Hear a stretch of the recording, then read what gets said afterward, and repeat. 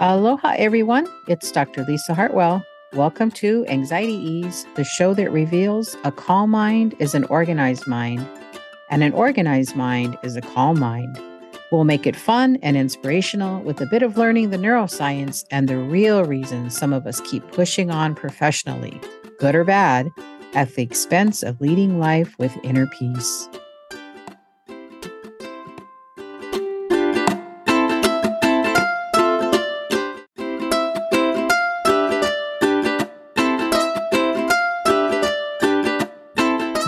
Hi, this is the Anxiety Ease podcast. In today's episode, we're going to talk about freedom from high-functioning anxiety running your life.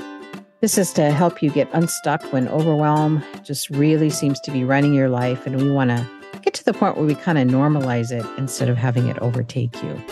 We'll see you on the show.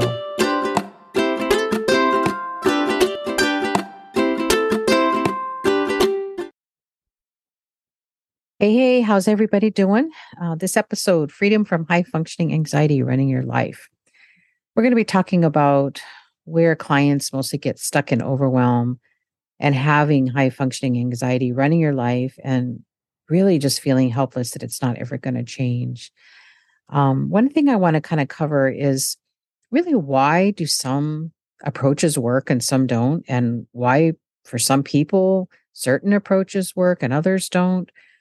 The thing is to know yourself, know thyself. And it makes me kind of laugh when I think about one size actually does not fit all. Sometimes when you go shopping and you hold up an outfit and the tag says, so one size fits all. That's not always the case, is it? Because we're not all built the same.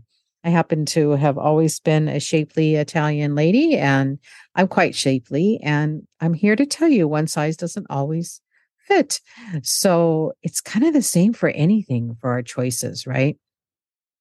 So when I think about any of the clients that I've seen, or even with my own high functioning anxiety throughout my lifetime, what type of modalities did I choose? And when did I? And how did I? And I thought it'd be good to kind of come on here and talk about you can actually be free from it running your life, because there's times in your life when different things work.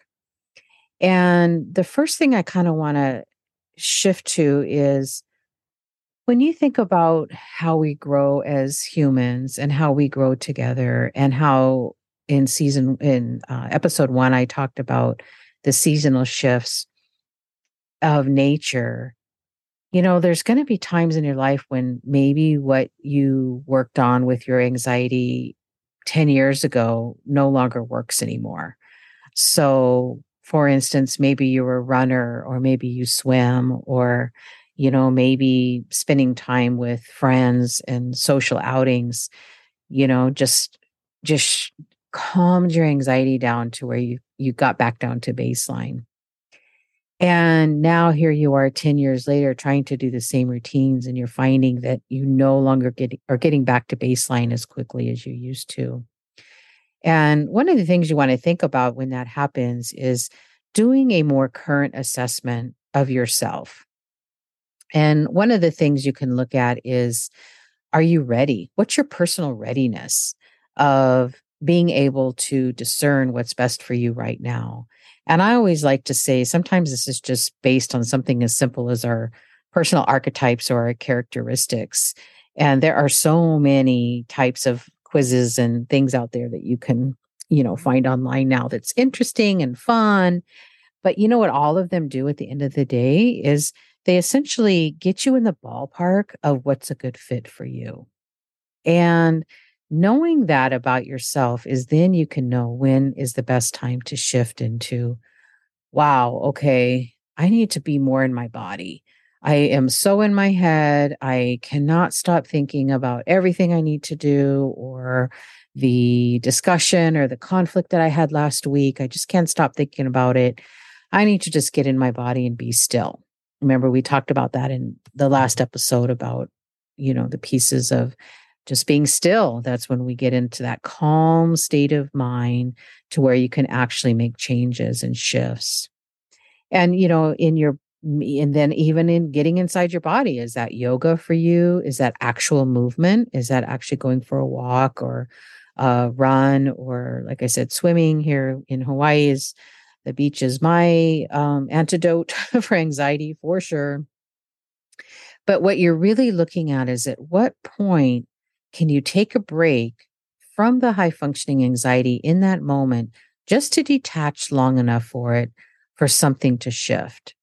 When we think about, for instance, when plants or trees or anything in nature needs tending to, we look at what it needs in that moment.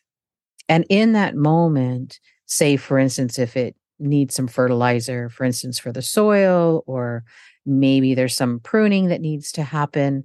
But even though those immediate interventions are noticed for something in nature, the change isn't immediate. It's not immediate, but yet we have that expectation for ourselves. We expect to prune something out of our lives or nurture ourselves with some possibly, nutrition. And then we wonder why we don't feel better. But we don't feel better immediately because we're not meant to. We're really not meant to. We are meant to use this high functioning anxiety as a tool, as something to help us reflect and get our attention, so we can figure out what is the core issue of why your mind, your neuron pathways are reacting to a certain situation. Now, sometimes it's just pure overwhelm, right? Sometimes we all have a lot on our plates. But at some point, though, the difference between feeling stressed because you have a lot of things on your plate and being stuck in that overwhelm is that you feel like you just can't get out of that spiral. And that would be a little bit of a marker for you to keep in mind of when it's probably time to reach out and maybe get some outside support. And when I think about times that I've had to reach out and get support, I think, oh, what's actually worked for me, as opposed to seeing clients and that. And of course, therapy isn't always an option for some folks, although some people just don't have access to that type of care, whether it be through insurance or self-pay or fear of going. Actually, just saw a new client yesterday, and she was so anxious about coming in, and she doesn't even have clinical anxiety. She really is just going through a tough time in her family and her relationship, and deciding if she wants to pivot in her military career, basically. And when she came in and she kind of relaxed and we just talked story about her life a bit, her anxiety just kind of dissipated. And it was interesting to watch that process go through, and knowing full well that she chose it for herself because she said, it's just time. It's just time for me to finally address this. And, there's three different ways that I offer support for people, and beyond therapy, of course. Of course, telehealth has changed the lives of many during COVID. If nothing came out of COVID, at least people learned how to use Zoom, even though it's been around for a long time. But I wanted to kind of talk and maybe offer you folks some ideas about the difference between, therapy for clinical anxiety, which is again the piece where you can't get out of bed, you feel like you can't shut it off, you can no longer focus in the meetings that you're attending. Your business feels like it's probably falling apart a bit because you've completely lost your focus and or overcome with overwhelm. That's more on the clinical realm. Versus, remember, high functioning anxiety is that piece where you're still actually functioning. You're just pushing through it and it doesn't feel good. And one of the things when you think about the difference with an anxiety coach helping you through that is really that number one, helping you reflect about what's not working and really rolling up your sleeves together to come up with a more functional way to manage not only your anxiety, but then to start really listening and dial down to the core of what this anxiety is about. Because remember, if it's happening on a cyclical nature, it's trying to tell you something.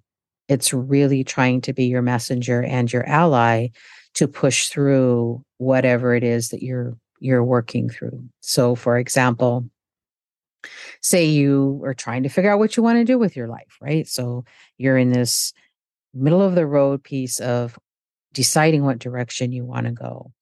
And when you get stuck and ending up, number one, that you feel like you can't get out of it, or number two, you have so many choices, you can't sort them out.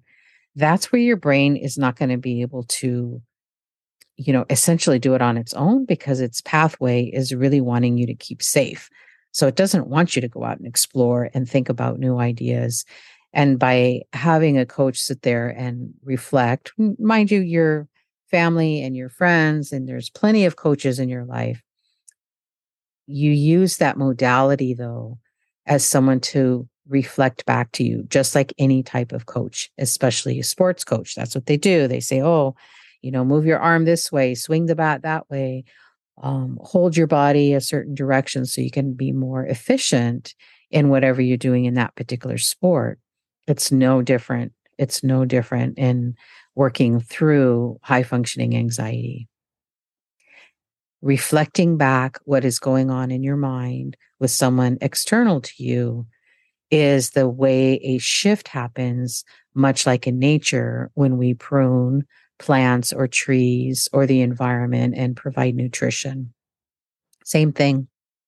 Another modality that's really helpful that a lot of people feel more comfortable with is actually being in group settings because it feels great to be with like-minded people and think, oh my gosh, I'm going through that too.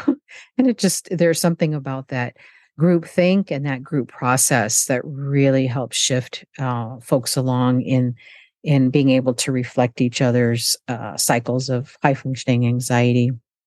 And one of my favorite things that I love to do is VIP days with people. And that really looks like a 4 or 6 hour day. And what I usually do is after we finish that day, I'll put people into a 3 or 6 month group membership program so they can get the support. But those are amazing because you have so many shifts so quickly. And what I usually do with folks is we really dial down and get down to the core of this cyclical high functioning anxiety that's happening for you. And once you have those ahas and the shifts with how can we come up with interventions that work for you, it feels like it's a personal, I call them orchard managers in my Bad Apples book, which is, that's the person that can look at you and say, oh, I see what we need to do to shift. And once you have that shift, you get to practice during that day together. But it's also, of course, mixed with lots of self-care and relaxation. So that combination of having the freedom is from creating the being still and finding an environment that is interested and invested in your growth as much as you are. And sometimes it's just a way to think about, well, when do I do this? I know the what and the ways to get there, but when is the right time? How do I even know? And I would offer you that if you're feeling as if the high functioning anxiety has a chokehold on you a bit, and it feels like it's happening more often than normal, maybe you could just do a quick assessment on yourself and say, wow, this has actually happened 3 or 4 times a week this time where I was so overwhelmed with anxiety that I could not function for about an hour or two today. It's probably time to reach out. So those are some ideas I had. So I just wanted to share that with you. And anytime you want to reach out and get some more information about how I can help you or I can help get the help that you need, there's lots of choices out there. And then I would love to hear some of your ideas. Thanks for listening today.